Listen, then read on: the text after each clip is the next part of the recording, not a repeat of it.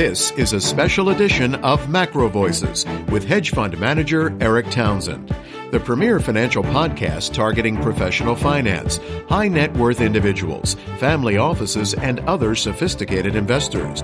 Now, for this special edition of Macro Voices, here's hedge fund manager Eric Townsend. Macro Voices All-Stars, episode 99, was recorded on March 30th, 2020. I'm Eric Townsend. This episode of Macro Voices All-Stars is brought to you by TopTradersUnplugged.com, the leading podcast when it comes to quant and rules-based investing. I'll tell you how to claim a free copy of their new guide to the best investing books ever written at the end of this episode. Joining me today is GavCal co-founder Louis Vincent Gav. Louis, some of the time when you're not in the beautiful ski resort town of Whistler, you're in Hong Kong. And, it seems to me like not enough people in the West are talking about the fact that Hong Kong, Singapore, Taiwan, these are countries that went through the SARS crisis in 2003. When confronted with this crisis, it seems to me like both the government and society at large knew what to do, and they managed to get it contained. Obviously, they had deaths, they had cases. It was a big deal, but it was nowhere close to as big of a deal as Italy has experienced or as the U.S. is about to experience. You have both run a company in Hong Kong, had employees in Hong Kong, and lived there for many more years than I have. What's your perspective on how this went down, and what should the rest of the world be learning from Hong Kong? First of all, thanks again for having me. Delighted to be here. It's always great to catch up with you, Eric.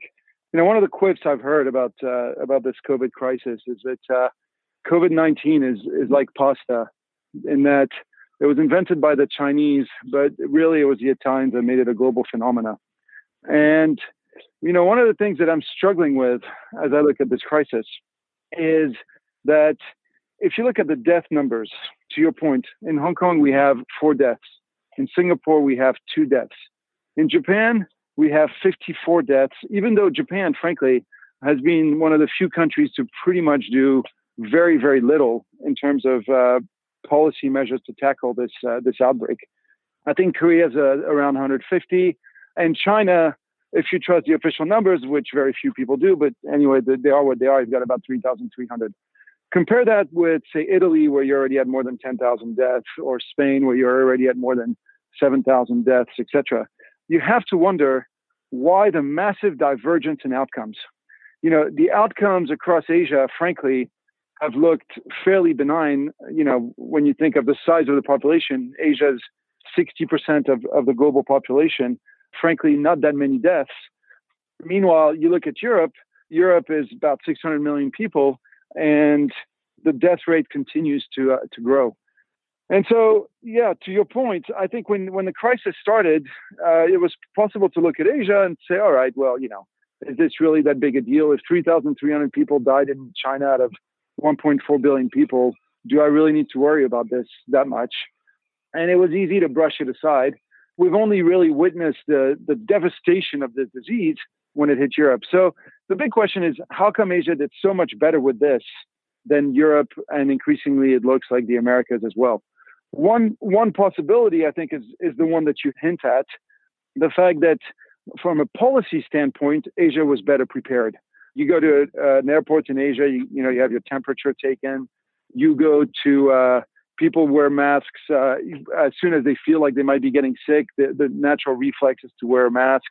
And of course, there's a lot less concerns about privacy rights. And what you have is you had immediately tracking of your whereabouts through cell phones and who got close to you. And so the policymakers went through the chain of who talked to whom and try to quarantine the right people. But I think there's also another possibility, of course. So that's one possibility. The other possibility, also to your point, is that people in Asia were exposed to SARS 2003, so 17 years ago. People were exposed to SARS. They probably have been exposed to various COVID viruses since. And so maybe there's just a different level of herd immunity in Asia than there is in Europe to a disease like COVID-19. And I'm not saying that COVID-19 is the smallpox and that we Europeans are now the Native Americans, but there is, it seems to me when I look at the difference in outcome between Europe and Asia, that, perhaps the immunity levels in Asia to something like this are greater than they are in Europe. And if that's the case, well, whatever the reason, whether the better outcome in Asia was linked to better policies or if it's linked to higher immunity, it still leaves you with the conclusion that as things stand, you're better off deploying assets in Asia rather than the Western world. And to me, that's one of the big lessons of this crisis, of course. This is the first crisis in my lifetime where Asia, in the middle of a meltdown, Asian equities, Asian currencies, even something like Chinese fixed income, outperforms quite considerably most other Western asset classes, and outperforms with a much lower volatility. This is not the normal pattern. In a downturn, usually Asia gets beaten like a redhead stepchild. And so this time around, Asian markets have been much more resilient than Western markets. To me, this makes sense because if the outcome is better in Asia, then whether because of policy or because of herd immunity, that's where you want to have your money. Louis, obviously the whole world is focused on the coronavirus crisis, but you have written recently that really it's not just a coronavirus crisis. It's actually three crises in one. What are the other two crises? Yeah, no, look, I think obviously the COVID-19 grabs all the headlines, but behind the COVID-19 lies two other problems. The first, of course, is the solvability crisis unfolding across the energy space. I mean, simply put, hundreds of billions has been invested in the energy sector over recent years. And out of those 100 billions, the idea behind those 100 billions was the idea that oil prices would stay above $50. At $25 or below, large segments of the oil sector basically need to be written off. You need to see assets move from weak hands to strong hands, and this has yet to happen. So that's your second crisis. Your third crisis, I think, is as oil prices moved to $25 and below, you had a number of large sovereign wealth funds, Middle Eastern sovereign wealth funds, and Scandinavian sovereign wealth funds, Central Asian sovereign wealth funds, all of which are, built to be automatic stabilizers for oil-producing countries. So, naturally, maybe they start selling assets, but they did so in a market where there was no liquidity. In a market where there was no liquidity, partly because there were no traders. And so you start to see the dislocations that we saw in recent weeks, where all of a sudden municipal bonds might fall 12%, where all of a sudden you started to see massive discounts on various ETFs, discount that made no sense, that would normally be arbitraged away by investment banks. But this arbitrage opportunity is not being grabbed because there are no traders on desks. So you end up with really three separate crises: a liquidity crisis, which the Fed is now addressing by flooding the system with liquidity; an energy solvency crisis, which probably needs to be addressed by the energy sector itself through massive consolidation, with assets moving from weak hands to strong hands; and the COVID crisis, which is, of course, a healthcare crisis for which we need a public health response and hopefully also a medical response through vaccines and whatever else. My concern today is that while the Fed is fortunately dealing with the third crisis, the liquidity crisis, we may have another fourth crisis, another sucker punch coming straight for our noses, looming in the background. And that fourth crisis would be the unfolding of an issue in Europe. I'm sure that you saw that last Thursday's European meeting between the heads of the various European governments was particularly ill-tempered.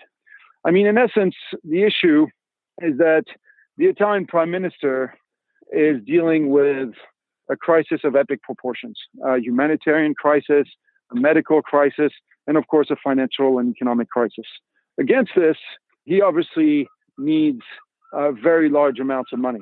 Now, Germany's response is basically telling the Italians, well, look, tap the ESM, the lending facility that was put in place in 2012, 2013. So tap the ESM and get the cash that you need. But the Italians' response is, we don't want to tap the ESM because that basically puts us under Brussels' rule of thumb and forces us to agree to fiscal consolidation down the line. Fiscal consolidation that is unacceptable, given the uncertainties that Italy faces. Italy responds, what we want is we need to start to show European solidarity, of which there's been none so far, and start to issue European bonds. Of course, European bonds are impossible for Germany. They're unconstitutional in Germany and would require to go through a change of the constitution, which would require 2/3 of the Bundestag. So it's not going to happen. And so Conte is increasingly in a tough bind whereby what he needs, Germany can't give. And what he could do is basically political suicide for him. Now, chances are, against this background, the Europeans will work out some kind of fudge as they have in the past. The one reason why they might not be able to work out a fudge, of course, is that you're now dealing with political leaders that are emotionally exhausted and drained and who aren't even able to meet face to face. Everything is done through video conference calls, which, as you well know, isn't as good as meeting face to face. When you meet face to face, you can have side conversations over a coffee. You can say, all right, I'll give you this if you give me that. Much harder to do when you're in a full room full of people. So all this to say, my fear is that when I look at last Thursday's European Council, basically nothing was agreed except the idea that they would meet again in 2 weeks' time to hash it out. Now, hopefully over the next 2 weeks, things get better in Europe. The death rates start to roll over and the crisis abates. If the crisis continues unabated over the next 2 weeks in Europe, I think that in 2 weeks, we could be confronting a very, very tough situation. And I'll finish with just one last thing here on this, is that if you believe in Rahm Emanuel's saying that you shouldn't let a good crisis go to waste, if you're Italy and you think, well, maybe we need to leave the euro, doing so at a time when your entire economy is in lockdown and your entire economic growth for the year is a write-off anyway, may not be the silliest idea. In essence, if you want to leave the euro, now's the time to do it. Louis, I can't thank you enough for another terrific All-Stars update. We look forward to getting you back in a few weeks for another update. This episode of Macro Voices All-Stars was made possible by TopTradersUnplugged.com, the leading podcast on quant and rules-based investing. Be sure to claim your free copy of their recently updated guide to the best investing books ever written at TopTradersUnplugged.com/macro guide. And if you haven't heard it yet, be sure to check out my full-length interview with Niels Kastrup-Larsen on trend-following strategies, which is linked in your Research Roundup email. For the Macro Voices Podcast Network, I'm Eric Townsend.